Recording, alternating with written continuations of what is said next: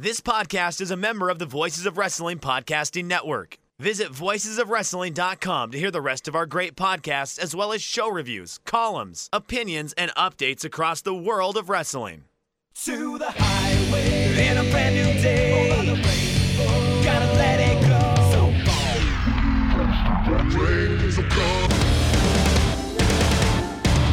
fast to freedom. Stars tonight together. Here everybody's singing.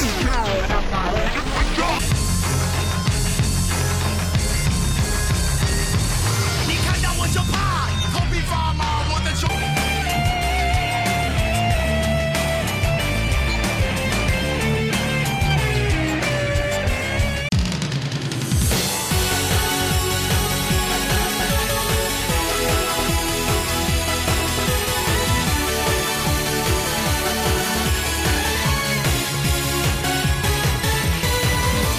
Hey everyone, it's your old pal Mike Spears. I just wanted to, before we get into today's episode, to just give a bit of an update and a bit of an explanation to this episode. So Case and I recorded this right after Final Gate. We make mention of that on the show itself, but there's been a lot of stuff that's happened since then. So I just wanted to take a moment just to make clear when this was recorded. Of course, I'm kind of referring to the announcement of Masato Yoshino's pending retirement. He made a big announcement of that in Kobe on the 26th, that sometime in 2020 he's going to retire. And we talk a little bit on this episode about how he had his injury in 2017 and how dire it looked. And I just felt like it'd be kind of inappropriate, or I'd be remiss not to mention that when we recorded this, that wasn't on the table. That wasn't anything we heard of. But other than that, this was probably one of my favorite episodes ever of Open the Voice Gate. And I hope you all enjoy it and have a good end to your 2019. And Case and I will be back with you in 2020. So without any further ado, here's the episode.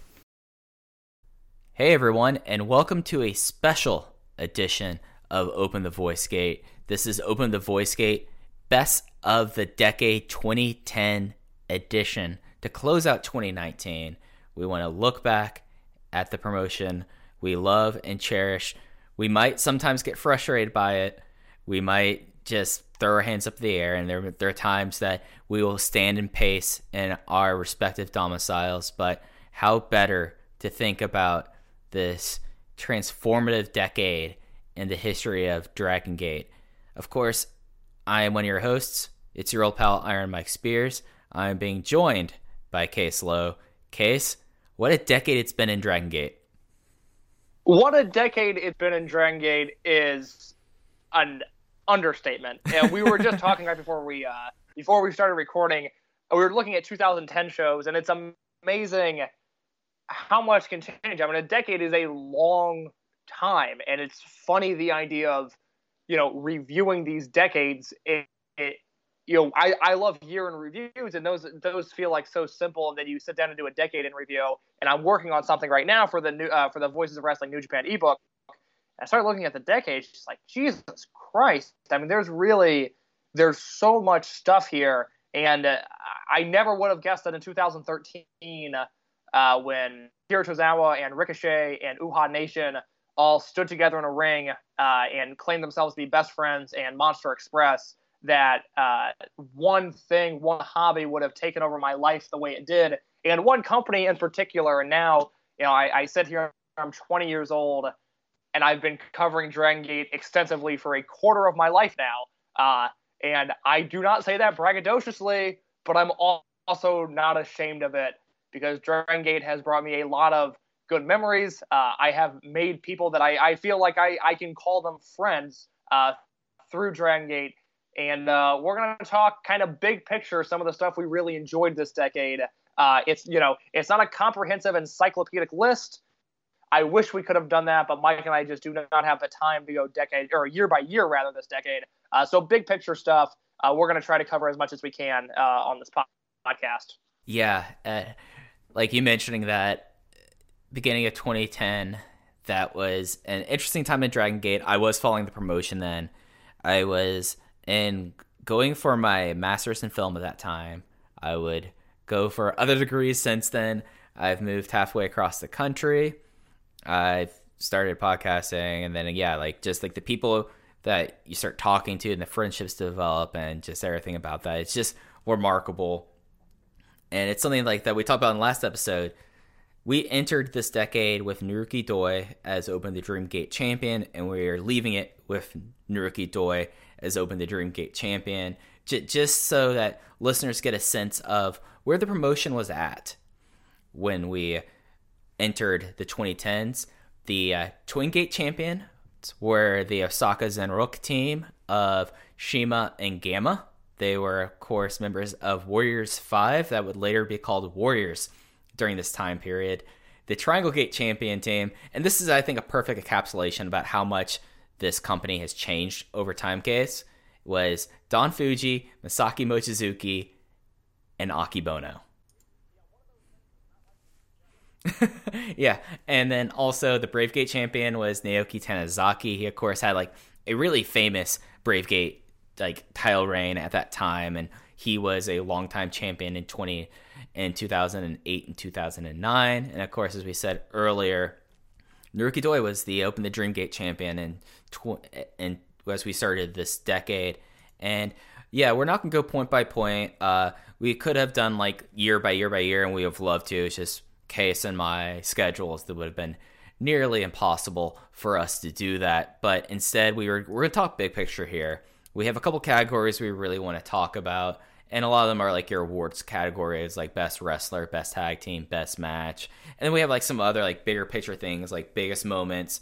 What are your what if moments? What's your favorite year from this decade?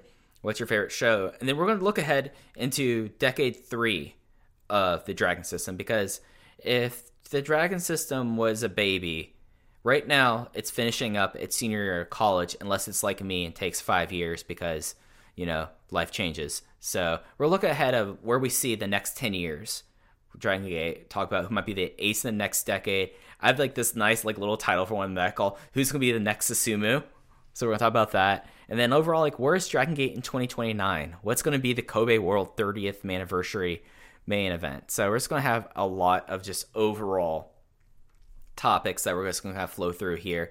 And I think it's kind of like, I know it's going to be front loaded, but you have to, like, I think that in this decade case, the biggest things to think about are like the wrestlers who made this decade. So just like the way for us to kind of just dive into it, who would you consider would be your best wrestlers in Dragon Gate over the 2010s?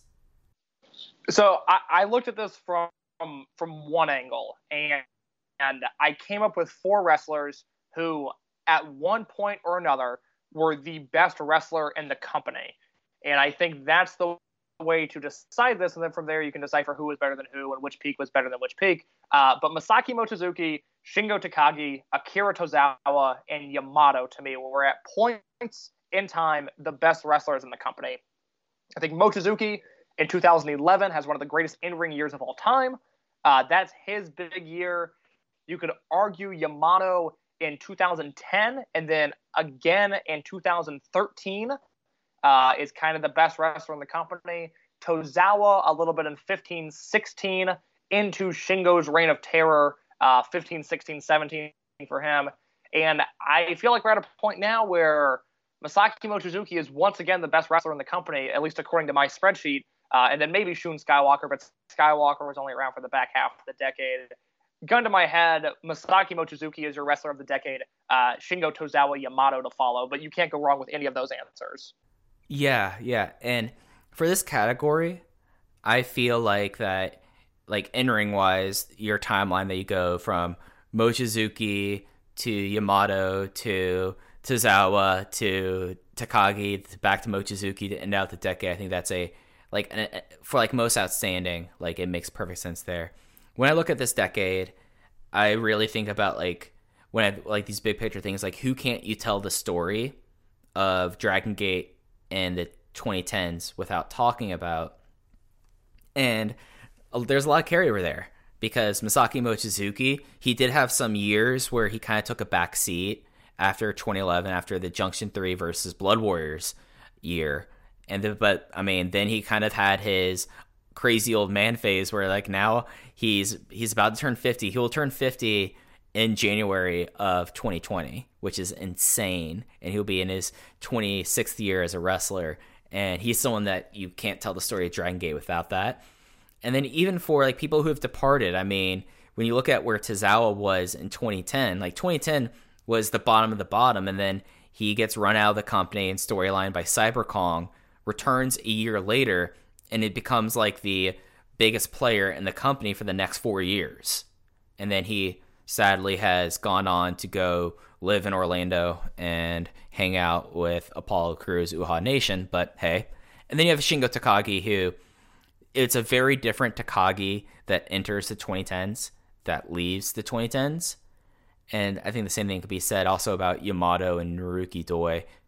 And like most prominently, the story of Shima in this decade has to be mentioned just because he was coming back from a pretty severe neck injury at the beginning of this decade. He then had the most decorated Open the Dream Gate title reigns, which did not necessarily always have the best matches, but it did have like the important matches where that's where Akira Tozawa had his only Kobe World main event. That's where BB Hulk had his first Kobe World main event without the Shingo feud being around that. And then he then kind of takes like the veteran seat. He has a very short heel turn for the end of Mad Blankey and then does Over Generation before the second split. So I think like the people that you have to tell the story through are Shingo, Mochizuki, Takagi, and Shima. And really, the wrestler that, and it's sad now because we're now 14 months from him leaving, my wrestler of the decade, I think, is Shingo Takagi in the 2010s. Just because he had the incredible tag team with Akira Tozawa. Like, that's a match that I know we've talked about in the showcase. But Shingo Takagi and Akira Tozawa versus T-Hawk and Ada at Kobe World 2014 is one of the best tag matches this promotion's ever put on.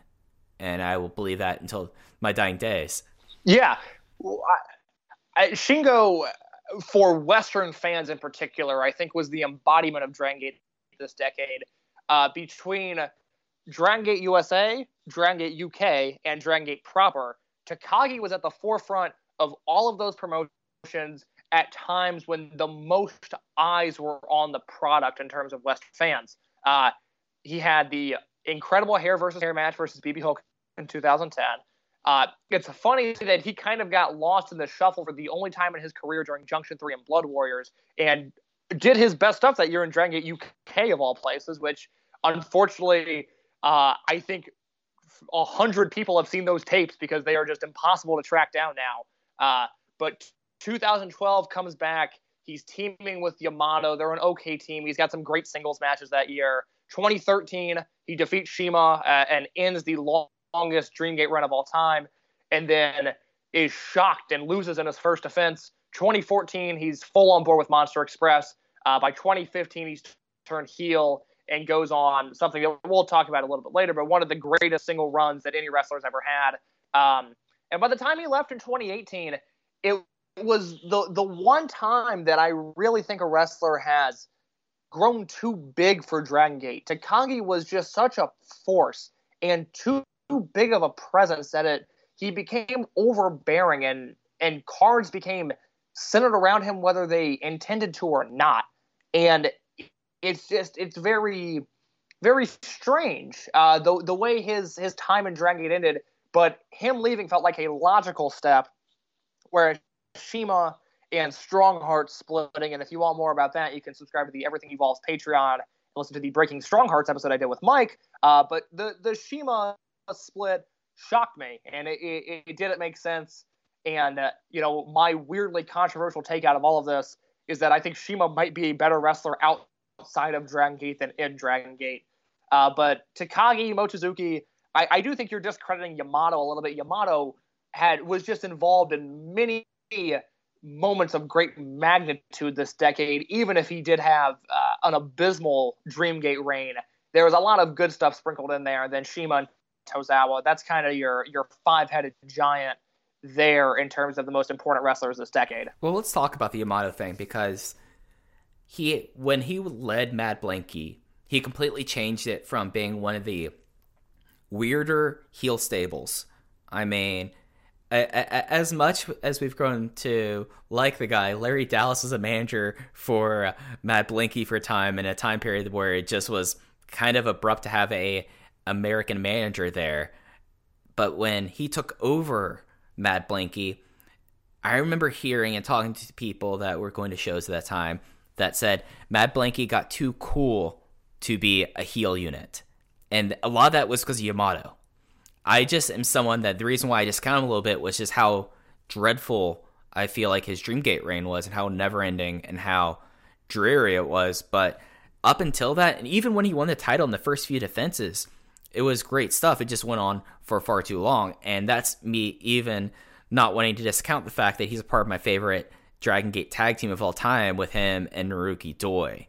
So, like, that's why I have him personally lower in my tier list, even though I feel like you're absolutely right. He was someone at the forefront of some of the most transformative moments in the decade. And I think, like, that's why I have him on my second tier, I guess, of wrestlers in the decade. But yeah, I feel like that these are the 5 guys you tell the story of Dragon Gate through. And it's kind of interesting that neither of us really have brought up Masato Yoshino as a character in this, when he definitely is. But it just seems like that these are the 5 guys that we would call our wrestlers of the decade. Do you have anyone else that you would throw into the mix, or will you put in that second tier? Well, I wanna backtrack on Yamato for just a second, go ahead, because I figured it out as you were talking. The comp that is accurate to Yamato is he is Dragon Gate's version of Shinsuke Nakamura, and that is an apt comparison in many ways, but none more in particular than because Nakamura's WWE and NXT run has been so disappointing. I think people forget that there is a 2 to 3 year period where Nakamura was, 1, crucial to New Japan's westward expansion, and 2, he was the coolest motherfucker on the planet. And if he was 1A on the cool list, Yamato was 1B. And it just so happens that they were at the top of their game for the longest time, and then weirdly, the bottom, the valley of their careers kind of coincided. And now we've seen Yamato bring it back up. He's doing great tag work this year. Nakamura, not so much. But I think Yamato is someone that is hurt by failing on a really big stage, similar to Nakamura. But people forget that before that, they were a force to be reckoned with. And Mad Blankey in the Berserk era Yamato, even up to Yamato winning the Open the Dreamgate belt at Kobe World 2016, that is one of the coolest dudes ever to be in a wrestling ring. And we lose that because he's a different wrestler now. He looks different. He acts different. We had to suffer the Dreamgate reign. But for me, and it's weird for me to be very pro Yamato, but I'm pro Yamato in this case. I think he was a crucial part of the decade. As for second tier guys, Yoshino, Doi, BB Hulk, I think you can throw in Ben Kay and Shun Skywalker with the years they've had this year. I'd also mention Ricochet and Pac, who I think were crucial to Dragon Gate's success, both in Japan proper and then attracting Western eyeballs at various points. I attribute 95% of Ricochet's success in his career to his 2011 feud with Pac, where he entered 2011 an average wrestler and left 2011 an exceptional wrestler. And it just so happened that he spent all of 2011 wrestling Pac. Pac had two great runs, one before he left for WWE, one afterwards.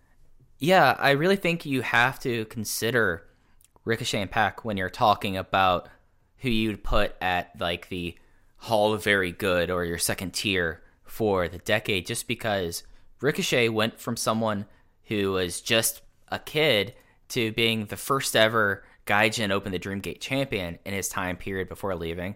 And then Pac, he became such a big figure. I mean, like, he was close to that before he left, and then Ricochet came in, and then he came back, and he probably had one of the most important title reigns that we will look back at and say, like, oh, he set up the future because of his Dreamgate title reign. So I think those two, I think Yoshino kind of plays a part into there.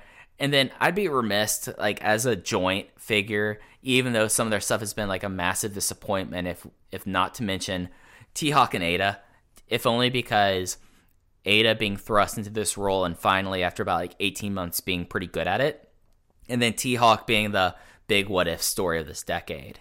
So I feel like that those are probably the ones that I'd be most comfortable about saying, like, who would be getting like the group prize and then who would be like honorable mention there. So do you have any more thoughts about any other wrestlers you think we should mention when we're talking about best wrestler before we start talking about tag teams? No, I think that's a very fair list. I think that kind of covers the snapshot of the decade and who mattered and who didn't. Right. So we talked about like the best wrestlers, but Dragon Gate has always been a promotion about teams, about tag teams and trios. And in doing that, we have to talk about who we consider the best tag team in Dragon Gate. Because it's interesting, because over this decade, we started the decade with Osaka Zenroku as the tag team champions, and we ended the decade with Yama Hulk as champions. And it's been like a real just assortment of teams that we had throughout the decade, and it's something that I find very interesting. And I'm just going to get this out of the way. There's only one tag team that comes to my mind when I think about the best tag team of the 2010s, and that is the team of Yamato and Naruki Doi. They are, to me, there's like not very much comparison for a tag team that had an incredibly long title reign. At the time, it was the longest title reign, and had an incredible streak of defenses. They ended up with 9 title defenses, something that not even the later CK1 team had. And each of their matches, like, they did not have a bad tag team title match during that time. And I just go back to, I think that they were the best tag team of the 2010s in Dragon Gate. But I might be wrong, Case. Who do you have as your list, and who might be your honorable mentions there? Yeah, I don't even think it's close in terms of who the best tag team this decade was. It's Yamadoi. They are a team that was around for such a short period of time, and I know I've been one to make outlandish claims about tag teams and their historical rankings in the past, but if you are really being honest about things and really looking at match quality and teams that have had great matches, I struggle to name 25 better tag teams than that Yamadoi run. Not a top 10, not something that's going to get them into the Wrestling Observer Newsletter Hall of Fame, but I mean, my God, that reign was unbelievable. And it goes back to what I just said. I think we forget that Yamato at one point was just the coolest guy on the roster. That reign, you look at it, they knock off Yoshino and Sachi Hokoboy. They've got a great defense against Matt Sydal and Ricochet. I'm looking at this now. They defeat the Jimmies and Akata Star Lanes. Dragon Kid and Flamita, I remember really enjoying that. There's a great defense versus Masato Yoshino and T-Hawk. And then the reign ends in Osaka. Monster Express, Big R Shimizu, and T-Hawk defeat Naruki Doi and Yamato. That was a big deal when it happened. This was a charismatic team, a team that for whatever reason, well, I guess it's because they were so good, but they have a lasting memory. People that were watching Dragon Gate a lot of the time, which in 2015, 2016, at least this decade felt like the height of Western viewing. It felt like Dragon Gate had a real say in the discussion and the discourse, at least in our bubble. And now people have fallen off, but I still constantly am hearing about the Yamato and Naruki Doi tag team. For me, best team of the decade. I don't necessarily think number 2 is close. If you want to discuss 2 and 3, that CK1 run with Shima and Dragon Kid, for as odd as it was booked, was pretty damn good from a match quality perspective. And then you have to look at T-Hawk and Eita, who peaked, arguably in Dragon Gate at least, in that tag team. There was not a time where I think those guys were more exciting than when they were teaming together in 2013 and 2014. You've got teams like Speed Muscle, but I don't like the revival Speed Muscle as much as I like the 2007 to 2009 team. You've got Mochizuki and Fuji, who had some great matches, but when you're talking tag teams of the decade, at least in my mind, Yamadoi, CK1, T-Hawk, and Eita. Yeah, and it's kind of wild when you talk about T&E. They as a tag team only had, I'm counting it up right now, they only had a combine of 5 title matches as champions. but at the same time, they were such an important tag team. I feel like that they deserve honorable mentions at the very least. The one tag team that I mentioned a little bit earlier that I feel like deserves credit because for the time, it was a very important tag team. And outside of their singles work, this was probably their best chemistry as a tag team partners was the Shingo and Tozawa tag team. In 2013-2014, it was, at the time, the longest reigning tag team in the division. Didn't have the most amount of defenses. That was the Mochi Fuji team, but it was an incredibly important tag team. And for a time period that it was both the guys were somewhat cycled down, that was very important. A team that I personally love and I wouldn't put in there is the original Jimmys, the Yokosuka Chome team of Susumu and Kagetora, who for the first half of the decade were, if not leaders of the tag team division, they were always in the question. And they probably had my favorite tag team match of the entire decade in that match between them and the Amigo tag team of Shachihoko Boy and Masato Yoshino. But I feel like those are the clear-cut top three, but those were the other two tag teams that I wanted to throw out there for honorable mention's sake. Yes, I'm glad you mentioned the Jimmy's team because as you were talking, I realized I forgot them. They've got the Amigos tag, which people are really, really fond of. I think my favorite match, they've got two. They've got a T-Hawk and Eita match from the Summer Adventure Tag League of 2014. I remember Alan Forel going 5 stars at the time. I think that was September. It was sometime in September 2014. And then they had a match right at the start of 2012, March 4th. Kagetora and Susumu defeated Akira Tozawa and BB Hulk. And that is one of the early Jimmy's matches and one of the early Mad Blanky matches. That match is excellent. I believe at Angry216, the aforementioned Twitter user, I believe he's a huge fan of that match. I think he put me onto that because that was a little bit before I started following Dragon Gate. But that is one that if you haven't seen, I highly recommend. Yeah, no, I mean, it just was that felt like, because that time period went right into Yamadoi, that was the time where Dragon Gate probably had the best tag team division in the world. And they just every month or 2 months, they would have an incredible Twin Gate match. And of course, as you said, this was at the peak of Western Eyes being on the promotion because this was the tail end of the Ustream days and also when people were pretty egregious about uploading everything because that was the Nico days coming soon after that. So, yeah, I feel like that it's interesting how the division and CK1 is definitely a tag team that deserves consideration, if only because even if the booking was very weird at times and there were a lot of people that you look at this and you're like, oh, they definitely could have lost the belt to them. You had a lot of great matches. I mean, the initial reunion of Speed Muscle was a really exciting match at that Kobe World 2017. And then T-Hawk and Lindaman were a fun team earlier at Dead or Alive that year. So, I mean, there was a lot of interesting matches they had during that title reign. And, I mean, then they had Shimizu and Benkei, which, I mean, that later became an important tag team for the tail end of the decade. So, any other tag teams you want to kind of give, third tier notice to before we start moving on? I really enjoyed the short-lived Ricochet Matt Sydal tag team. That is my third tier mention. Yeah, I think my third tier would be Amigo Tag because it was such a short-lived team, but it was that match that still resonates in my brain of them versus Yokosuka Chome was such an important tag team. So I think that this is probably where we go very, very big picture for a moment and talk about the best unit of the 2010s. When we started the decade, we had the tail ends of Real Hazard. We had we had Warriors 5. We had, Typhoon would have been dead by then. I'm going with most of these off the top of my head.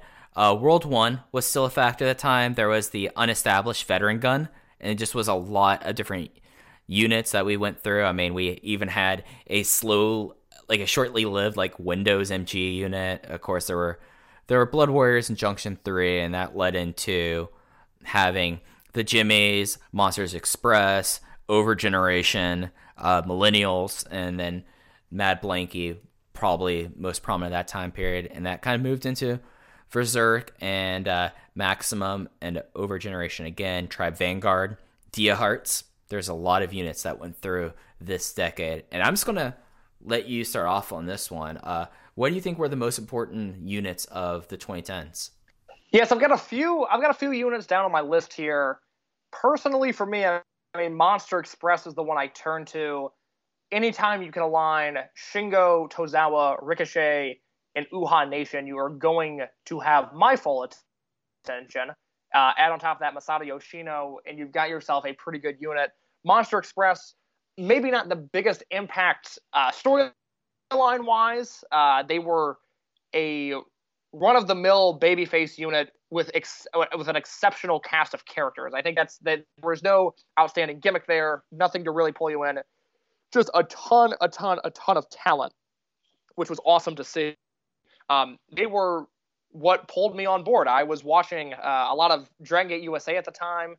In 2013, I had gone full bore into independent wrestling. It was something that completely rocked my world when I first started watching Ring of Honor. And then from there, I said, okay, who was running Ring of Honor when Bryan Danielson and CM Punk and Kenta were there? Okay, it was this guy Gabe Sapolsky. Well, Gabe Sapolsky is not there now. What's he doing? Oh, he's got this company called Evolve and this company called Dragon Gate USA. Well, I have to check these out. And then once I dove into DG USA and I discovered Dragon Gate and I discovered that there was this unit of all these guys I liked together, it was hard to pull that. And now I'm here talking to you. So I'm not sure if I should thank Gabe or shake my fist angrily at him, but I guess thank you, Gabe Sapolsky. So Monster Express is kind of my top unit. I kind of want to hear from you. I've got a few others, but what's your top unit of the decade if you had to pick? This is actually like a one where I feel like the exact opposite is how I feel about tag teams, where there's just such one tag team that really stood above the rest. I think that you have to, it's kind of unfair because of how long they lasted, but Jimmy's is up there. I feel like that's a very important unit. I mean, it kind of was one of the units that became a lot of Western fans' favorite unit because they were kind of a common thread throughout the decade. Mad Blanky, I feel like you split into two. The Tozawa era wasn't necessarily the best, but by the end of the Yamadoi era, they were the coolest motherfuckers alive. I mean, you basically had Bond villains with their henchmen going about, and that was really something special. And then so I feel like that those two are up there. I feel like that you always have to consider Blood Warriors and Junction 3. Like, I was always more of a Blood Warriors guy because I've always been a Tozawa guy. So that was the thing for me.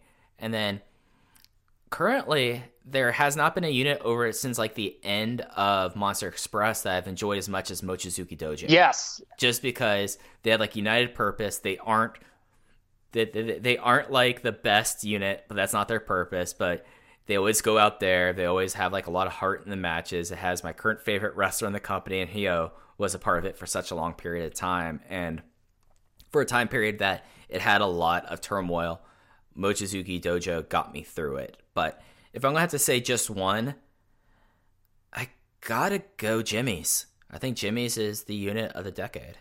Really? Okay. I can't argue that. I think that comes down to personal taste, if anything. Because I always enjoyed the Jimmy's, but I was never logging on to a Dragon Gate show to watch the Jimmy's. You mentioned Mochizuki Dojo. I'm so glad you did, because I thought I was going to surprise you with that. I didn't know if that was a hot take or not, that this incarnation of Mochizuki Dojo is as much as I've enjoyed a unit in a very long time, because I like the premise of it. I like that Mochizuki is leading it, and the match quality is out of this world. And they're doing it with young guys, and then, Mochizuki, who does not age. It's a really impressive collection of talent, and I will look back fondly on the Mochizuki Dojo days when it is all said and done. So I had them. In the same vein, I had the Millennials, who, from their explosion into Japan, T-Hawk, Eita, UT, and then Flamita and Rocky Lobo, shout out Rocky Lobo, into the latter half when they invited Al Lindemann and Yosuke Santa Maria, and I feel like I'm forgetting one more person that was in the Millennials. Kotoka, thank you very much. I see you're the man, Mike. But the Millennials, when they lost and they disbanded in 2015, it definitely felt like a changing of the guard, because for 3 years they were as impactful shine the brightest in. We thought we were seeing a prized pupil in Eita, and we saw Al Lindemann take shape there. He has the Al Lindemann name because he needed a Millennials name. I'm a huge fan of them, and then I have to go with early Berserk, and this is something that I will return to in a little bit, but the Berserk run from the formation, so if we want to say August 2015, when Shingo defeated Yoshino for the Open the Dream Gate, through Shingo losing the Open the Dream Gate title, not to Yamato, but to Jimmy Susumu, that run right there is maybe the best unit in the history of the company. Okay.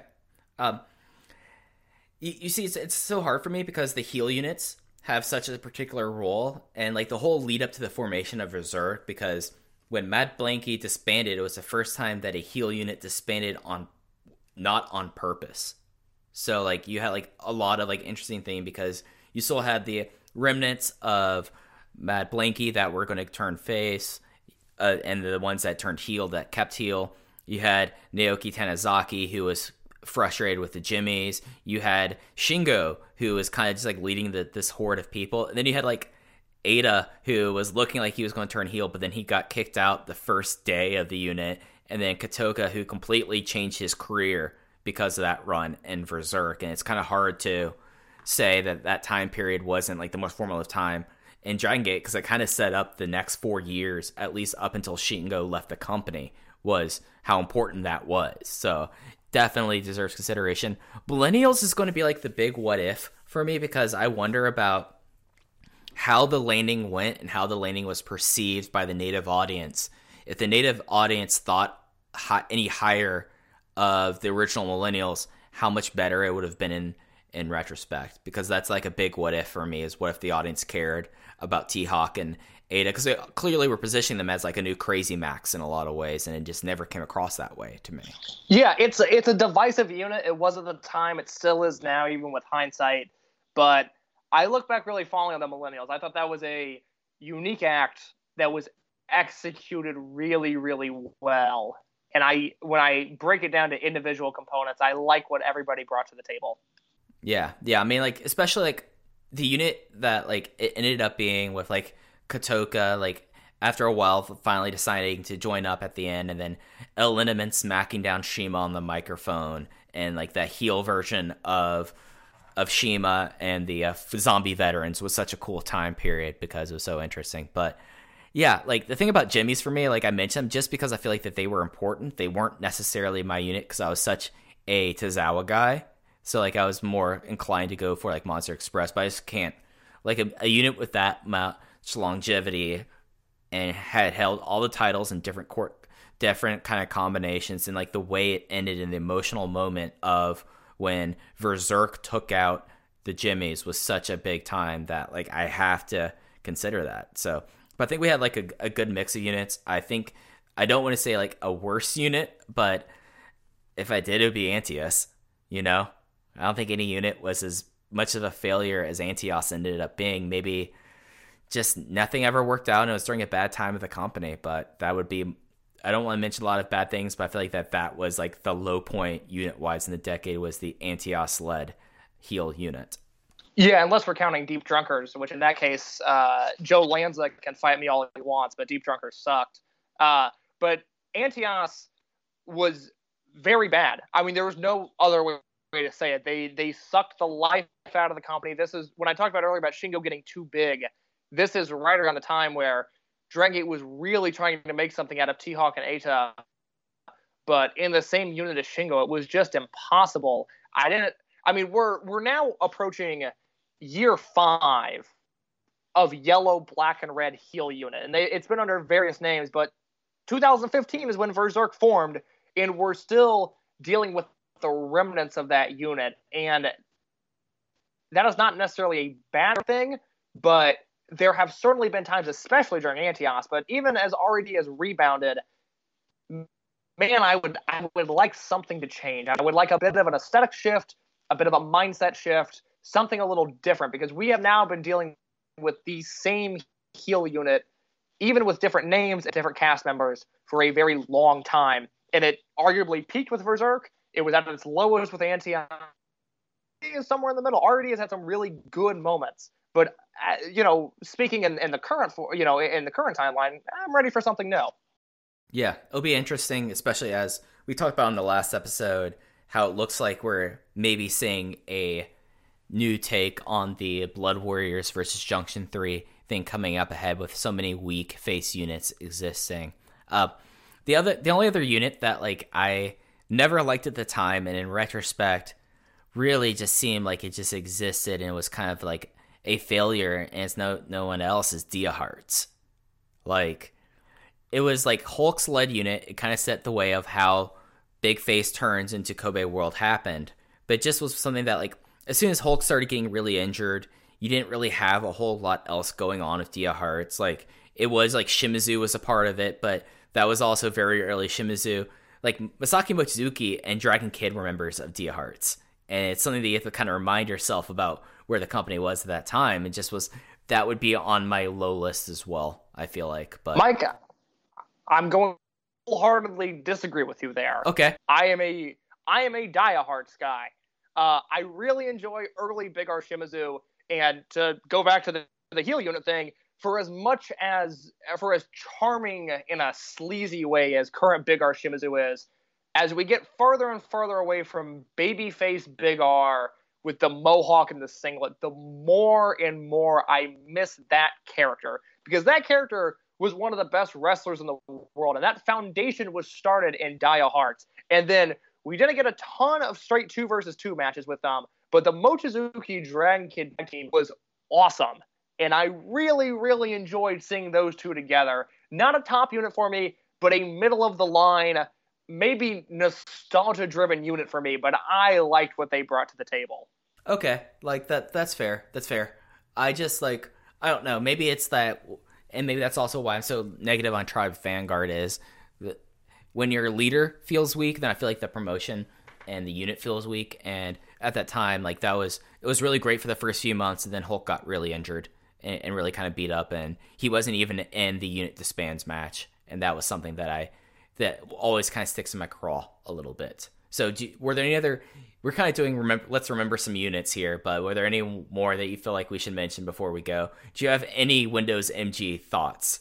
I do not have any strong Windows thoughts, nor do I have any thoughts on whatever the hell that Shingo Yamato unit was called that I could never pronounce correctly. What was that unit called?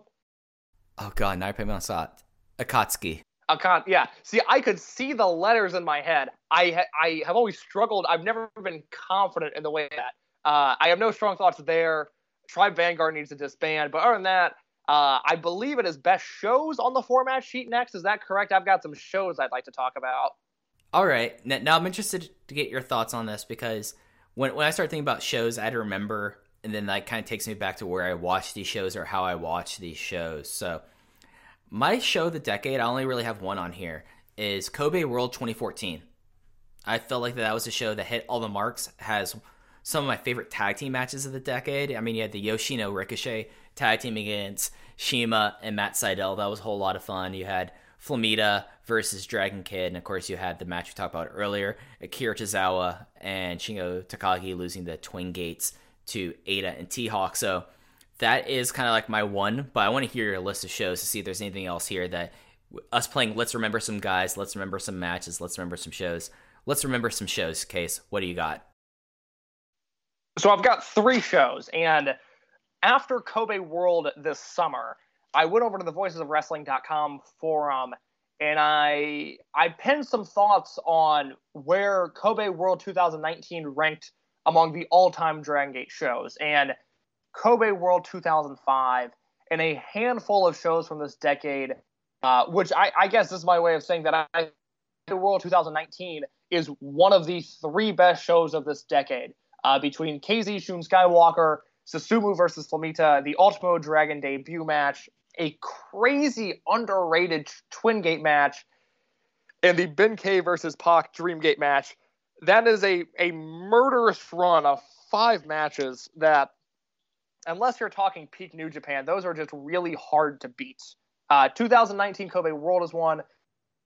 The other 2 I've got, and then I'll let you give your thoughts. Kobe World 2011, maybe my pick for the second best Dragon Gate show of all time.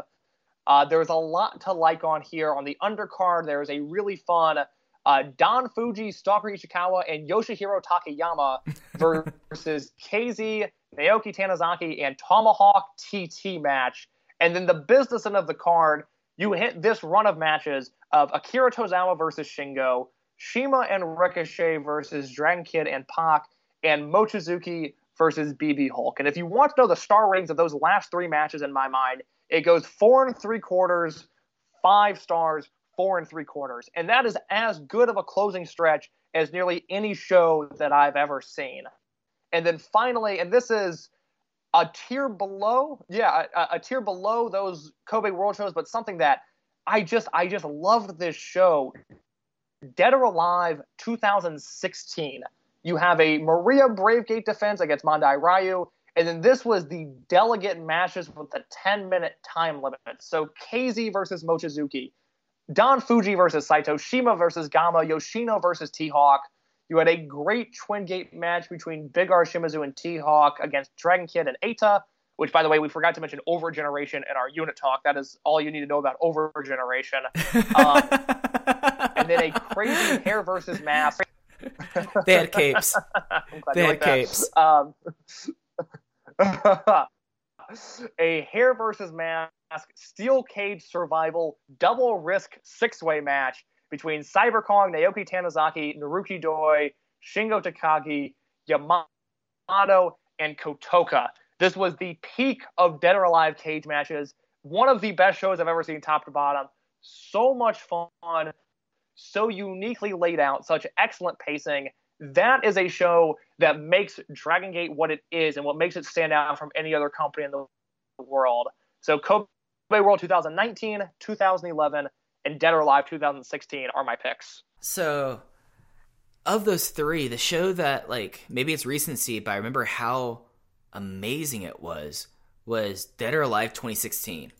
That just, like, that was the most convoluted of Dragon Gate, like, cage matches, but also was the one that hit, like, all the big moments. Of course, that, like, led into Yamato becoming the new Dream Gate champion at the year. Like, that was the big turn there, and it also reminds me about how fucking old Tri Vanguard is. Please die, Tri Vanguard, please.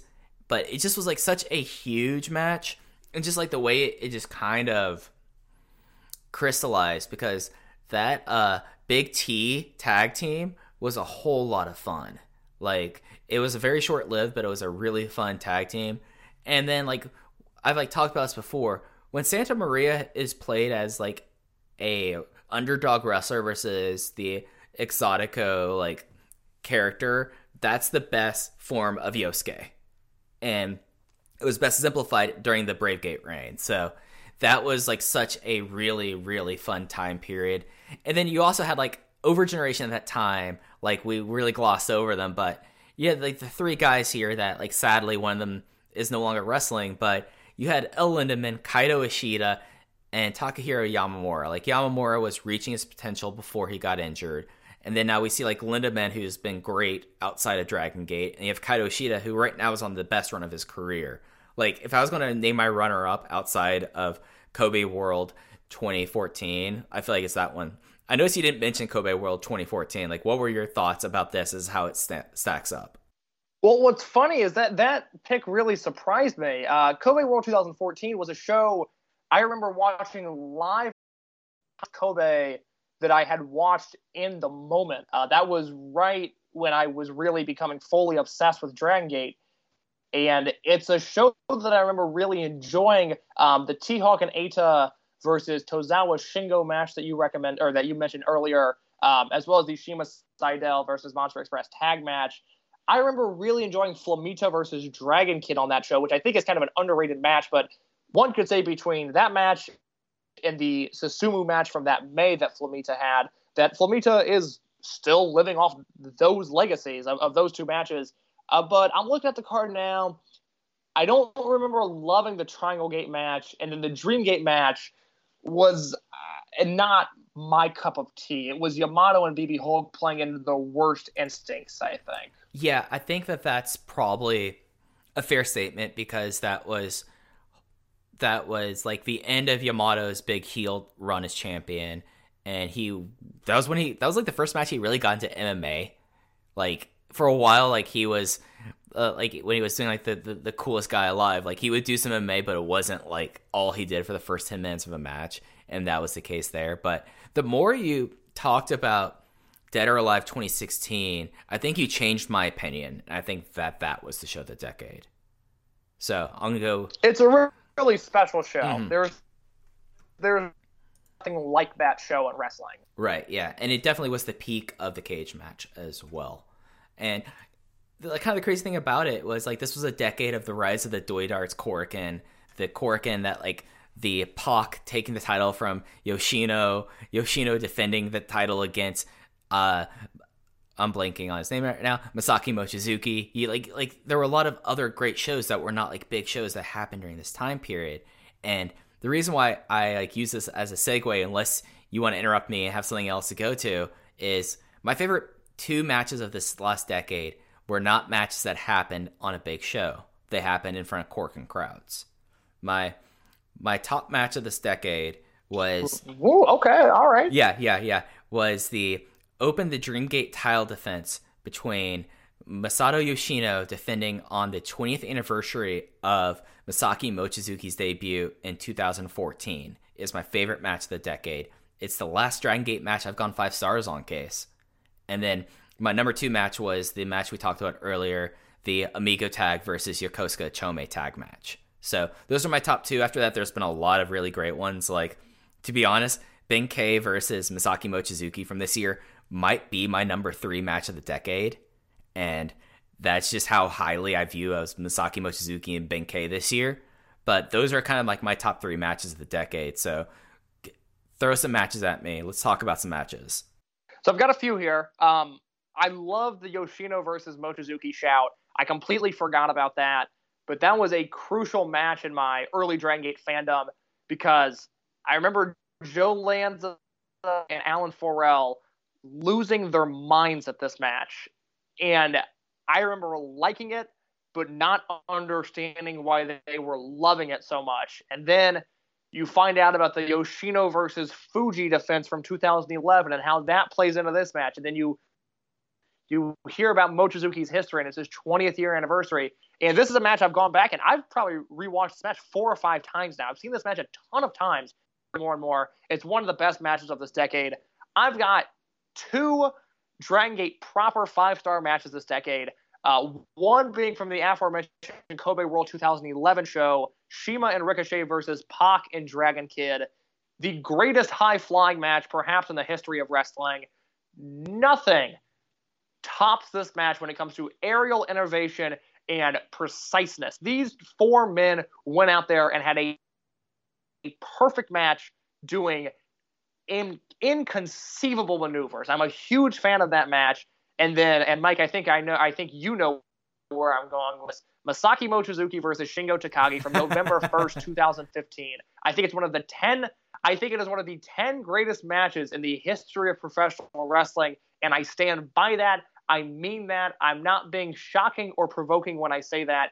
I really think when you look at the landscape and you look at Kobashi versus Masawa and what Holy Demon Army did and Flair Steamboat, I think Shingo versus Mochizuki is up there at upper tippy top tier of professional wrestling. Yeah, and I remember this match so distinctly at the time because this was again during like peak Western like awareness, because this was during a time period where Dave would order the Ustream shows and you have a review. And I remember explicitly him saying that Masaki Mochizuki put forth a better singular wrestling performance than anyone in wrestling for this one match and was better than Shawn Michaels. Never has addressed Masaki Mochizuki since then. Never has. And this match was just so special. No, hasn't done that. And also, as I talked about on a show with Alan Forel earlier this year, Dave waxed poetically a giant long paragraph, which should have been probably 3 paragraphs, but it's Dave, so it was 1 paragraph, about how great this match was. And this was before January 4th, 2017, when Dave's star rating matters. And if he just would have thrown on a 5-star rating, it honestly could have completely changed the trajectory of Western viewing and the Dragon Gate audience and the way it expanded westward. But instead, Dave just wrote this giant long write-up and then never gave it a star rating. And it bothers me to this day. Has he ever addressed this? Like, I know people have, like, asked him, but, like, has anyone, like, asked him, like, straight up, like, was that a 5-star match? You never threw a star rating on that. No, because Dave wouldn't have a take on that because he doesn't think about star ratings after the fact. But according to Cage Match, Dave gave it 5 because it's so obvious that Dave thought this was a 5-star match. He just never officially gave it 5, and it drives me insane. And this was, like, such a good title reign case because you had the Don Fuji match, which was a lot of fun in that title reign. The Gaiman match was meh, but then you had probably Shima's best singles match ever in Dragon Gate at that Final Gate show in 2015. And I remember the video package, which like had like Shima during his monster reign, like address the crowd on the outside and like do a crowd surf into the snow. And it just was like such a moment was the early Shingo Berserk title reign in this match. But it's interesting that like for a promotion that has been known, at least for Western audiences, for the last 13 years, as a promotion that's dedicated around the trios match, that none of these matches we're even considering are a trios match. It's just like this promotion over the last decade has changed so much that like the last great disbands match in my mind was the Mad Blankey versus Jimmy's one, maybe. Like we don't talk about those as much anymore. It's just like when we talk about like era changes, this is a great example of it, and if anything, shows you the longevity of Masaki Mochizuki. Oh, for sure. So I've got a few other matches, and it will come full circle and address that point you just made. I want to mention a few others real quick. Danielson versus Shingo from the first anniversary Dragon Gate USA show. That is another 5-star match to me, as well as the third Shingo versus Susumu match from Dragon Gate UK. I think at this point people think I'm lying or making up the existence of Dragon Gate UK because every time I bring it up I say, oh, but no one's seen it. The tapes are hard to find. I swear to God, this Shingo versus Susumu 3 match is one of the best matches I've ever seen. It is not on the level of Mochizuki Shingo, but when I say it's not far off, I am not kidding. I really mean that. And then if you want to talk about multi-man matches, I've got one for you. And this is a match that I believe was my second highest match of 2016. I believe it came in second. If not, it came in third in the Voices of Wrestling match of the year poll, at least for my votes. It unfortunately did not come in second or third for the overall poll. February 4th, 2016. Losing Unit disbands 12-man tag match. Berserk, which was Kotoka, Naruki Doi, Shingo Takagi, and Yamato. They defeat Monster Express, Tozawa, Yoshino, Sachihoko Boy, and T-Hawk, and Dia Heart. The Dia Hearts units disband match, which I forgot that Dia Hearts was the unit that lost this match up until you said that BB Hulk wasn't even in this match. And then I was like, oh my God, that's the match. Big R Shimizu, Dragon Kid, KZ, Mochizuki. I rewatched this match about 5 months ago. I forget why. I think I just wanted to watch a good wrestling match. And this is, if you want to talk about multi-man action in this decade, this is the peak of that because this is really not far off from either the July 3rd, the Kobe World 2005 Blood Warriors versus Do Fixer match, or the WrestleMania weekend, the far more famous Blood Generation versus Do Fixer match. This is peak action multi-man wrestling, stuff that only Dragon Gate can do. This is where it peaked this decade. This match is unbelievable in front of a molten hot Korakuen Hall crowd. Yeah, like as soon as you said February 4th, I knew which match you were saying, Case, because that would be my best multi-team match of the decade by far, because you mentioned all these people, but you didn't mention who I think is the star of this match, and that was Sachihoko Boy. Sachihoko Boy versus Shingo getting bullied, yes, and just being an absolute legend, the last person remaining on his team, because this was an elimination tag match. And then the fact that like you had Big R Shimizu basically fighting for the life of the guy, and then like the very teary promo afterward where they said we couldn't defend the unit while you weren't here, Hulk. It just was an incredible time. Like this was again during peak Berserk. This was a Monster Express team that was on the ropes after Shingo left because Shingo tried to pull Tozawa over because they were the longtime friends, and just was just an incredible moment. This was like back when like Korakuen's, like I would say with like few exceptions, like most notably the the Mochizuki KZ title match have been a little bit more on the quiet side over the last few years, but this was like Korakuen going insane for this 12-person match. And if I were to give like the Dragon Gate specialty match of the year, this or match of the decade, it had to be this one with a bullet. It is one of my favorite matches of all time. Still think I have it at 4 3/4 case. There's only one 5-star rated match for me in this decade, and I already said what it was. Well, okay, so real quick, you mentioned Shachihoko Boy, and I think that's such an important point because for as frustrated as I've been with Dragon Gate at times, and there was one point at the end of 2017 where I really wanted to throw my hands up and just say, you know what, I don't want to write about this every month, even though it's in the grand scheme of things, it's just fed up. But I'm so glad I continue, and I'm so glad that we have these outlets to remind people, whether it be my written reviews or your written reviews when I get too busy, or this podcast. Things like the fact that Shachihoko Boy, for a brief period, was one of the hottest wrestlers in the company, and there was legitimate conversation that he should wrestle and lose, mind you, but that he should challenge Shingo Takagi for the Open the Dreamgate title. That was a real discussion happening in 2016 by people that loved and followed and cared about the product, and that the natural storyline progression would have been for Shingo to obliterate this guy in Korakuen Hall, but he would have had a Dreamgate challenge nonetheless. And that's the stuff that gets lost in time, that people forget about, that people that weren't following the product at the time will never know unless we are here to talk about it. And that's why I do this shit, because it's important to remember that stuff like Shachihoko Boy being the hottest act in the company for a 3-month period was a real thing that happened. And I feel very warm memories thinking about that right now. Yeah, and I don't think any of this, sadly, is on the Dragon Gate network, but go seek out 2014 to 2015, the beginning of Berserk versus into the founding of, or this huge feud that ends with, the feud kind of ended when Dia Heart Scott lost a disband match, because at that time, that was also around when you had other stuff going on, the promotion as well. You had Overgeneration still kind of getting their feet worked on, and that was like this time. But it was such an incredible time period. Like, 'cause you had like this 3-month period where he was a star, and that's like the weird thing. Like you've brought up Taku Iwasa before. There was a very short period where Taku Iwasa felt like that kind of character, and they had the title match. But it didn't happen for Shachihoko Boy, and it's never going to happen. And he's sadly not the wrestler he was at that time period. But legitimately, for a 3-month period, Shachihoko Boy was arguably the most hot act in the promotion, and it was insane.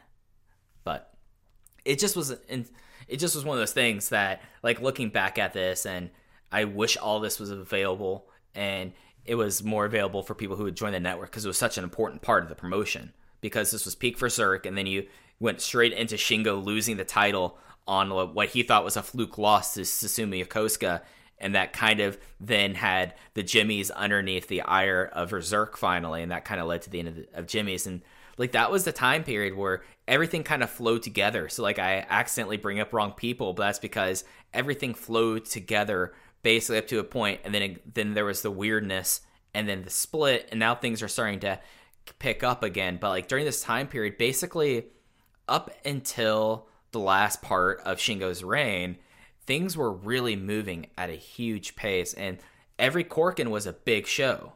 And it's not necessarily the case of that anymore. Not to say that I didn't dislike Korakuens now. It just feels like such a fundamentally different promotion just 4 years after the fact. Well, I don't want to jump ahead, because we end with a big topic that this relates to, but very specifically, I think there is a time period from August of 2015 when Shingo wins the Dreamgate, and we see Berserk form, and we see units start to shift and change a little bit, to Yamato defeating Shingo at Kobe World 2016. If you take that 10-month period, that might be the peak of the company, period, let alone this decade. I don't know if I've seen enough 2005 to say for sure, because 2005, from what I've seen, is a really magical year in the company. But that August 2015 to July 2016, if you want to talk about a moment or a stretch or a period of the company, it is really hard to beat that because every show, whether it be a Kobe Sanbo Hall, a KBS Hall, a Corkin, or a big show, felt like a big deal. And there was legitimate discourse and discussion after seemingly every Dragon Gate show at that time. And you know what? I would stretch that out to Tozawa leaving. That's fair. I could make that an exception. Yeah, just because of like how that became such a big thing, like at that first defense for Yamato, and arguably that might have been the thing that ruined Yamato's reign was right after his first defense became about Tozawa for the next 2 months. But it feels like that 14-month period, the promotion was hitting on all cylinders. And the only other time that came close to that in this decade was the Blood Warriors versus Junction 3 time. But we're getting ahead of ourselves. We've talked about matches, and we've brought up a lot of these people here. But a big thing I feel like in this decade were the foreign stars that came in to Dragon Gate. Of course, a lot of this was the influx through Gabe Sapolsky and Dragon Gate USA and Ring of Honor. And then it came into just other relationships, people that they've met in Mexico, like Flamita and Drastic Boy, to now where it's kind of just a weird mix of Ultimo's friends, wrestlers that people might have met in other countries and follow, and just like a random assortment of guys. But if the first decade of the Dragon system really was not that much Gaijin around other than like Jack Evans, Matt Seidel, and Pac, to the 2010s, this was kind of like the decade where the Gaijins became such a big thing, to the point that we had 2 different Gaijin Open the Dream Gate champions, and Ricochet and Pac. So I feel like that those 2 are the ones to really talk about here, at least as a starting off point. Which one would you take, Pac or Ricochet? That is a tough question. My gut and my initial instinct, which I'll go with my first answer, I say Pac. I really think his 2011 to 2012, he was one of the best wrestlers in the world. There's a reason he got signed before a large crop of indie talent that was soon swept up. But there was a reason he was on the short list of guys to go first, because he's obviously known as the man that gravity forgot. He's this incredible flyer, but if you look at his striking, it all got lost because I think it was hard until he became Neville for people to realize that the 100-pound soaking wet white tights British guy that popped up in Ring of Honor was the same guy in name, but a different guy in theory than Junction 3 World 1 International era Pac. Really just a marvelous wrestler. I'm so happy he's in All Elite Wrestling and is doing exciting things there. And I'm so happy that he returned to Dragon Gate and had a really, really strong 8-month run there where he was constantly the most exciting thing on the show when he was on it. You see, I was going to pick Pac for the reasons you did, but I'm going to play devil's advocate and go Ricochet here. And that is because Ricochet came into the promotion, if not a teenager, not very many years older than that. He was most known at the time as being the flippy guy from Chikara that they put under a mask for a weird reason, and was doing incredible things. But by the time he first left the promotion and then came back and left for good, I know it's like the big story and it's hack, but he went from being a teenager to being a man in the promotion. And he became the man in the promotion. He was the first Gaijin to win King of Gate. He was the first Gaijin to win the Dream Gate title. And I remember how big of a deal it was at that time when Ricochet won the Open the Dream Gate title. I remember distinctly like logging on to Figure 4 Weekly's website, Wrestling Observer, and actually them having a photo of Ricochet with the Open the Dream Gate title there, and how big of a moment it was. And then each time he would come back, he'd never had the impact of when Pac came for that 8-month period, but he always would have great matches. Like he had a match with Ada at the tail end of his final farewell that was something incredible as well. And it's just something that like he had a team with Shima, with the part of the Spiked Mohicans. He had some great Triangle Gate teams, and then he had his really long Brave Gate reign going from the end of Blood Warriors into him doing World 1 International. And it just was like incredible stuff there. And maybe it is the fact that he was the first to do it, and he did it to such a level that even though he only had a 1 defense title reign, I think Ricochet is my Gaijin of the decade. Yeah, that's hard to argue. Now I've got a question. and I hate to break the fourth wall and reveal your format sheet for this show, but is this the part of the program where we were discussing best debut, or is that coming later? Oh, let's do it now. Okay, because I don't have. It's totally cool that we're talking about Gaijin. I did not have that on my list, and I wasn't sure if we were lumping those two together. But I have one quick thing to say on the best debut. It's an obvious one, at least in my mind, and it's Katsumi Takashima's debut at the December 1st, 2016 Korakuen Hall show, when he takes place in a match that we neglected to mention, maybe the most important match of the decade, the literal rookies versus literal legends tag match. And that was Takashima's first match. He unfortunately had to retire due to a multitude of injuries, but my God, what a debut. Yeah, like that was, and that's a match I talk about all the time. I can't believe I didn't bring it up. Like Takashima was someone that he had a lot of physical tools. He just, sadly, his body can hold up for it. And maybe it was some things with how that match was that shorted his potential career. But I mean, that was such a important debut. And, you know, like when I wrote down debut, I was like thinking about people who were introduced in this decade. And that's like a great person to talk about because there are people who are just forgotten about in this decade. Like for people who weren't necessarily up at the time, people might not necessarily remember how big of a deal Yamamura was when he debuted in the middle of the Summer Adventure Tag League in 2014 when he did that. And then of course you had T-Hawk, who was basically faceless, then became Tomahawk TT, then became Imposter Naoki, which was one of the best, which was arguably like the best part of his Dragon Gate career. And then Eita, as a young guy, just becoming the king of chop, going to Mexico and never being the same person since. There's just been so many great debuts and like first years and like pre-excursions that would happen at that time. But yeah, Takashima, I feel like definitely deserves to be mentioned in this as this kind of like our remembrance of the decade as a guy who I think he only ended up having 4 or 5 matches televised, but those 4 or 5 matches that were televised became very important, I feel like, to the fabric of what Dragon Gate is now today. Yeah, I completely agree. And that's kind of, whether we're talking gaijins or debuts, new faces on the scene, even though Pac came in at the prior decade, I think he and Ricochet are worth noting. I think Takashima is worth mentioning. And then the hype around Yamamura, Ishida, and Ben K are all worth noting. And that's kind of all I've got there. Yeah, I think that's probably the best there. Now, you talk about debuts, you talked about the importance of December 1st, 2016. This was a big decade of moments. And this is like where we're going, like really just things remember that were such big things. Like, and I think that's something that, especially in Dragon Gate versus other promotions, like for me, like the moment that sticks with me, and again, me being the Kira Tozawa fanboy, is the part of the Blood Warriors Junction 3 feud where Hulk turns on Shingo because he would never team with Shingo again, and then their hired gun was Tozawa coming back from excursion. Like that was one of my favorite moments of the decades. So, Case, what were other moments of the decade that really resonated with you?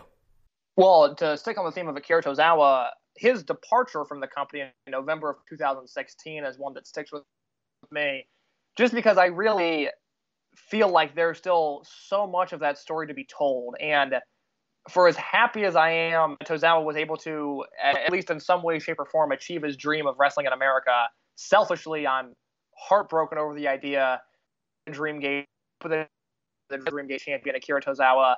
And his farewell was emotional. And it came a year after the Uhaa Nation farewell, where Tozawa broke down and cried in the middle of the ring, which is weirdly, for all the great matches, that Uhaa Nation farewell, to use a phrase from the last decade, was probably the Dragon Gate clip that went most viral out of anything to happen this year. That Uhaa Nation clip touched people, and the farewell celebration was moving, quite honestly, and the Tozawa one was not far off. That's maybe not my number one, but to stick on the theme of Akira Tozawa, that was a big one for me.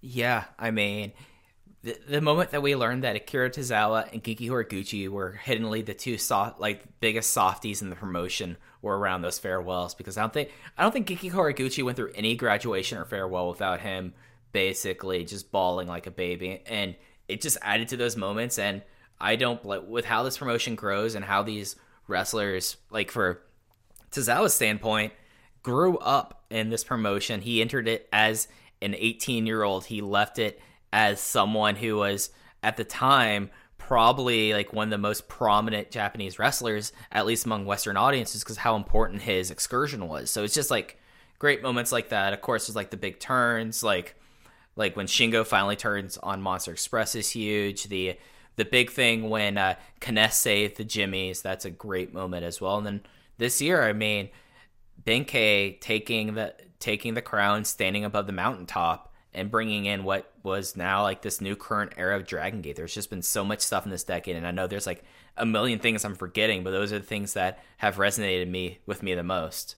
Yeah, absolutely. To stick on the theme of turns, Hulk turn Blinky was a big one for me. I thought that was perfectly executed. And then Berserk turning on Yamato, similar story, just differently executed, but very, very, very good stuff there. I've got a few more. The stretch from Shingo defeating Shima at Kobe World 2013 into Yamato defeating Shingo at the next Korakuen Hall is so mind-numbingly brilliant. I can't believe they had the guts to do what they did, and for Shingo to end this monstrous reign, the reign that made Shima Shima. He was answering all of those doubters with that 18-month title reign. Shingo wins, and then a month later he gets a box to the back and a Frankensteiner for the pin, and Yamato becomes Dreamgate champion. That was something that was happening right as I started following the company, and that was a lot of fun to dive into. And then, like I mentioned earlier, Shingo winning the title, carving through Don Fuji in a super great match with the black and yellow singlet Shingo, which was short-lived but excellent. The Gama match, which I think is an atrocity to man.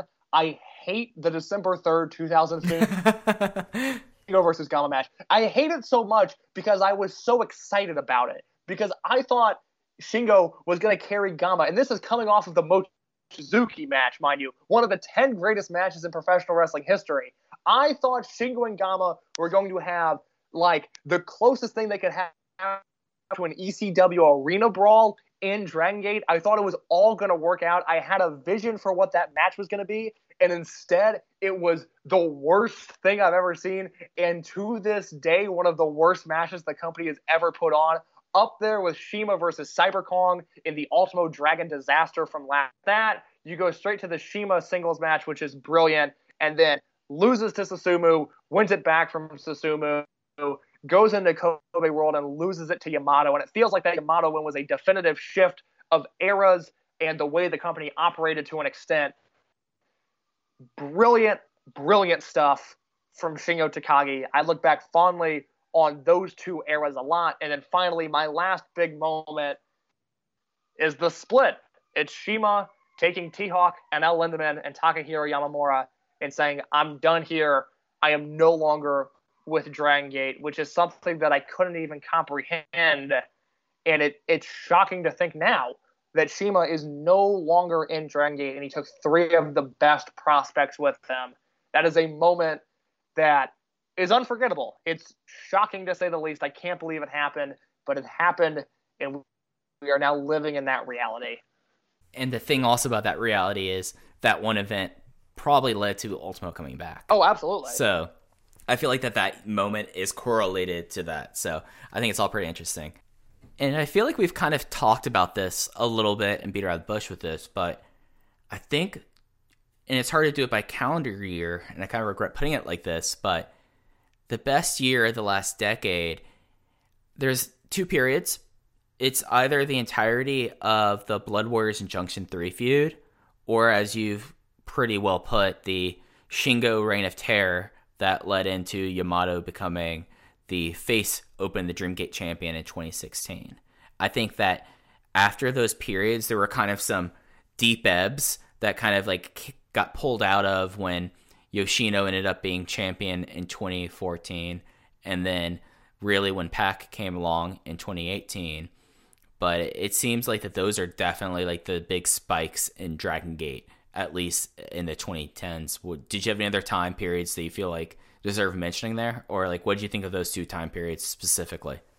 If we're talking calendar years, 2011 and 2015 are the answers, because even before the Shingo Reign of Terror, there's a lot of fun stuff at the first half of 2015.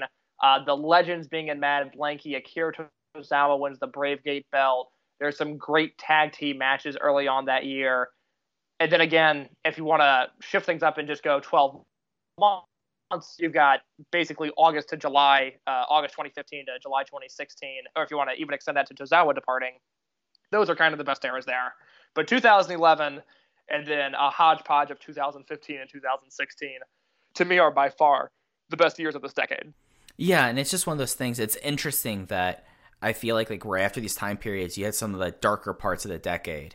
Like, because 2016, like the departure of Tozawa, then you had all the weirdness about what to do with Shingo until Shingo leaves, and then all the OWE and Dragon Gate Entertainment Discord, and then, you know, other than the Jimmies, there weren't a lot of great units that were happening in 2012 and 2013. Like, we talked about Akatsuki very briefly, but that was not really doing great. Mad Blanky and the Hulk and Akira era wasn't doing so hot. Team Veteran was fine, and then you had Windows. But, like, yeah, really, it's those time periods I feel like are the most, I feel like those are the strongest time periods.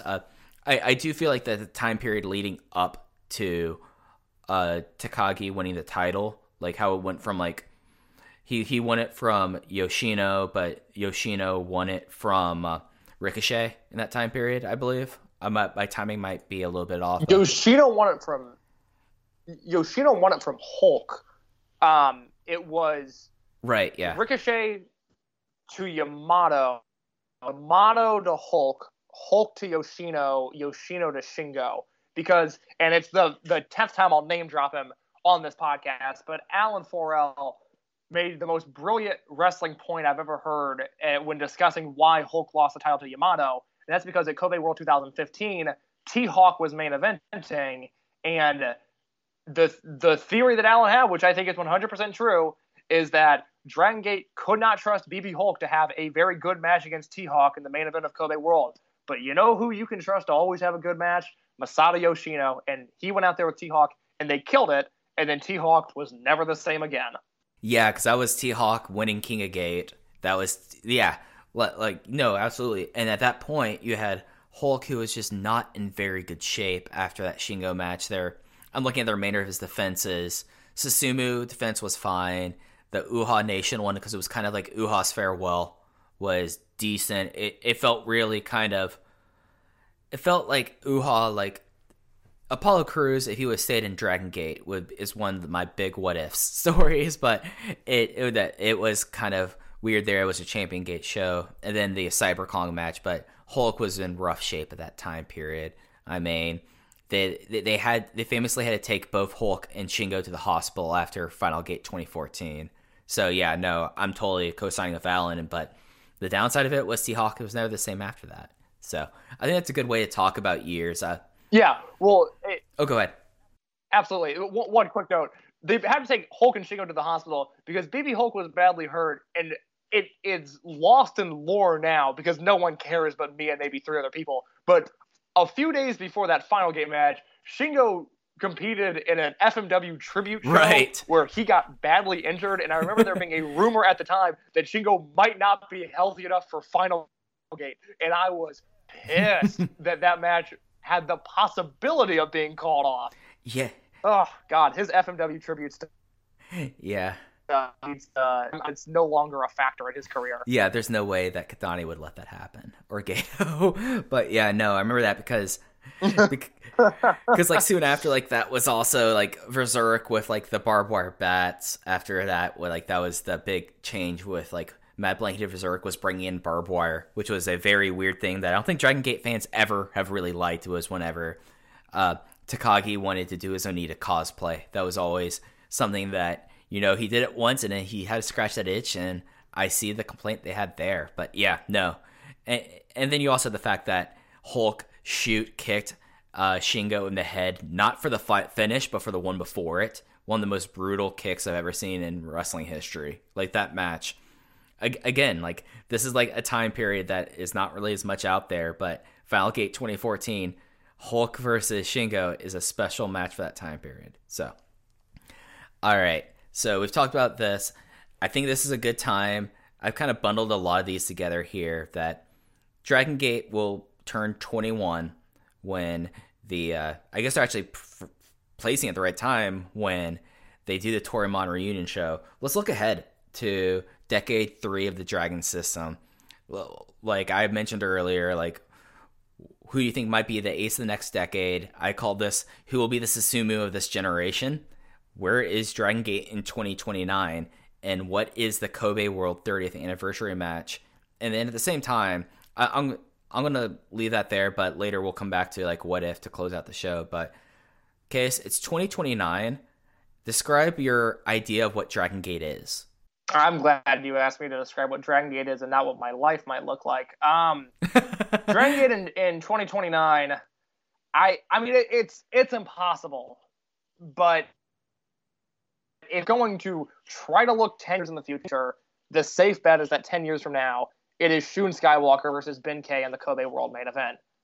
It's impossible to say. Mm-hmm. One or both might not be wrestling. They might be wrestling for different companies. They might be killing it for all we know. But given current trajectory, that seems like the obvious choice. Okay. Here's what I think happened, because I think that's like your big future feud of the generation. That's going to be your Shingo and Hulk. That's going to be your Shima, Mochizuki, and Magnum Tokyo. Here's how I imagine the next decade is going to go. I'm going to go a little bit more in depth, and if there's anything you find interesting, just let me know, and we could go with this. I think that there's an eventuality over the next decade that a lot of the Toryumon first generation guys are slowly, but they're going to take their steps back. A lot of these guys, it's already started to happen.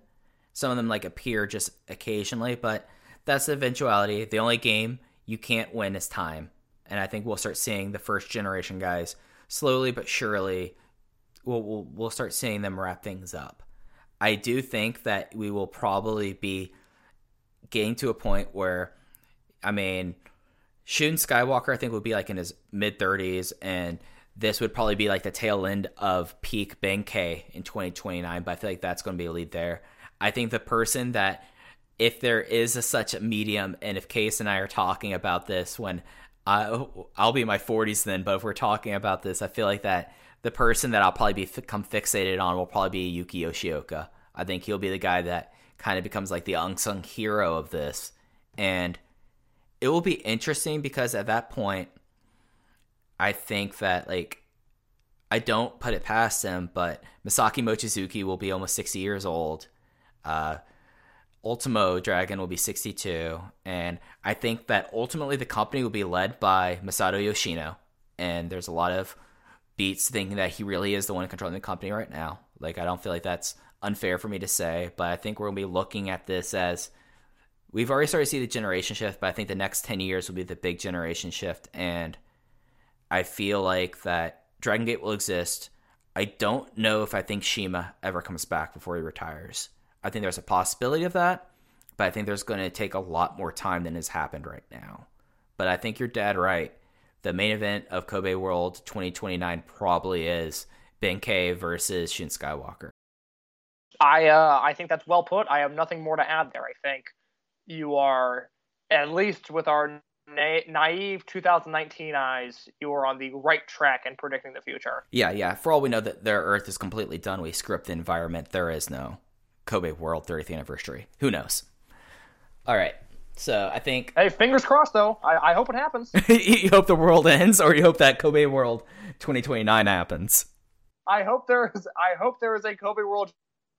I very much like being alive, and I think the Earth is pretty good. Pretty good. I hope there is an Earth in 10 years, and I hope I'm here talking to Mike Spears for a large sum of money per podcast appearance, and we are breaking down Kobe World 2029. Yeah, I mean, hopefully all the money. I'm not too proud to say that, but yeah, no, absolutely. All right, so I think this is... Oh, no, you can pay me as much as you want. I have no issue saying that. I am not above a paycheck. Right. Yeah, no. You can talk about wealth gaps and whatnot with your boys A, B, and AT. Open the voice. Pro getting money. Let that be clear. I'm going to get in trouble for that, but okay. All right. I'm leaving it in. But so I think this is kind of like the. So I think this is like the right way to kind of end out the show. We talked a little bit about this. We are in like now we have like the power of hindsight. Give me 3 things you wonder how Dragon Gate would have been different if something different happened over the last decade. It could be someone not retiring. It could be CIMA not leaving, which is an obvious one. Or it could be just what happens if certain shows happen the way they were supposed to. What are your big what if moments that are going to stick with you, and you're going to wonder what the alternative reality would have been with in the last decade? I've got 3. I feel like they're all kind of obvious, but it's 3 nonetheless. What if Tozawa never leaves is something that keeps me up at night. I think he eventually becomes a Dreamgate champion and then loses in a devastating fashion. What if Masato Yoshino never gets hurt in January 2017? It's easy to forget now because he came back 5 months later. But 2 years ago, there was real talk that Masato Yoshino might not ever wrestle again. I remember having a conversation with a very successful professional wrestler in my DMs, and he was disturbed at the idea that Yoshino might not ever wrestle. He was upset and angered by it. And of course, what happens when Yoshino gets hurt? Well, Takahiro Yamamura and Big R Shimizu become stars on the February 2nd, 2017 Korakuen Hall show. So there's a real chain reaction there of events. And Yamamura becoming a star leads to the obvious third. What if CIMA never leaves? What does the company look like? Who are the stars? Does Al Lindemann peak? Does T-Hawk ever become Dreamgate champion? Is Yamamura the biggest star in the company? These are all questions we'll never be able to know, but they are great what-ifs. Yeah, I feel like that my number 1 would have been if Yoshino never got hurt, because you didn't really touch about this at the time. There was some major speculation that Yoshino was going to turn on Doi nearly immediately. Yes, you're right. That was the rumor, was that it was going to be heel Yoshino versus babyface Doi at that Kobe World. Mm-hmm. Like that was going to be the big thing, and that was going to basically set up the next few years. And that is even more so, I think, because of how long it was and how things changed, because that really kind of made Maximum out to be this really long drawn out thing until Maximum was official when Yoshino came back, and finally Doi was done with like being mean to Kotoka, and all 5 of them kind of became Maximum. Like that's like a huge thing in my mind. The other ones, I'd be real interested to see what happens if Uhaa Nation never left. I think he was someone that signed way too early. He got moved up to the roster way too early, and he is like one of the more frustrating stories to me personally in wrestling, because he had all the tools and he was in a promotion where it was starting to really come together for Uhaa. Like he was getting Dreamgate shots. He had a really fun Twin Gate reign with Hulk and Mad Blanky that I think people forget about. He was like Monster Express was very much about him. Like he was very much like a key person in Monster Express, because at that time that was after when Ricochet was moving over to New Japan and doing Lucha Underground. So that was a big one. And here is something that I'm very happy happened, but I wonder, because there was a big thing at that time that people didn't think this was going to happen. Of course, I was like, no, this was going to happen. What if Pac never came back for the 8 months last year into Kobe World this year? Like, that is... Dragon Gate would have been in trouble. Yeah, just like he might have done like I'm really want to write this article about how this was like this last 8 months set up the next 5 years of Dragon Gate. But like that is a huge moment to me.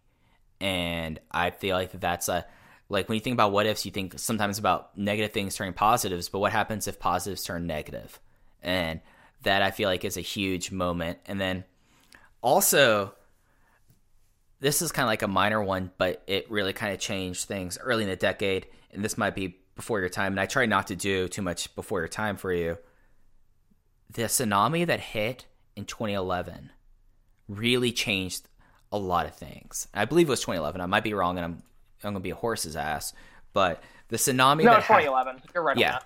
The tsunami and the earthquake that happened there was right before Dragon Gate was going to do what was supposed to be another show in Sumo Hall, Chuck Taylor, Rich Swann, and Johnny Gargano were very early on a tour of Dragon Gate that ended up that Chuck Taylor was never brought back. Rich Swann, of course, ended up sticking around and was a part of Junction 3. And then Johnny Gargano had the most awkward ever tours in Dragon Gate history. But that was that scared the company so much that there's a reason why Ota Ward Gymnasium is the biggest show they do in Tokyo, and I fully expect it to remain that way. There's a reason why President Kido talked about doing a show in the Kyocera Dome and making that the Wrestle Kingdom of the West, as he called it, versus wanting to do another show in Sumo Hall or, God forbid, Budokan.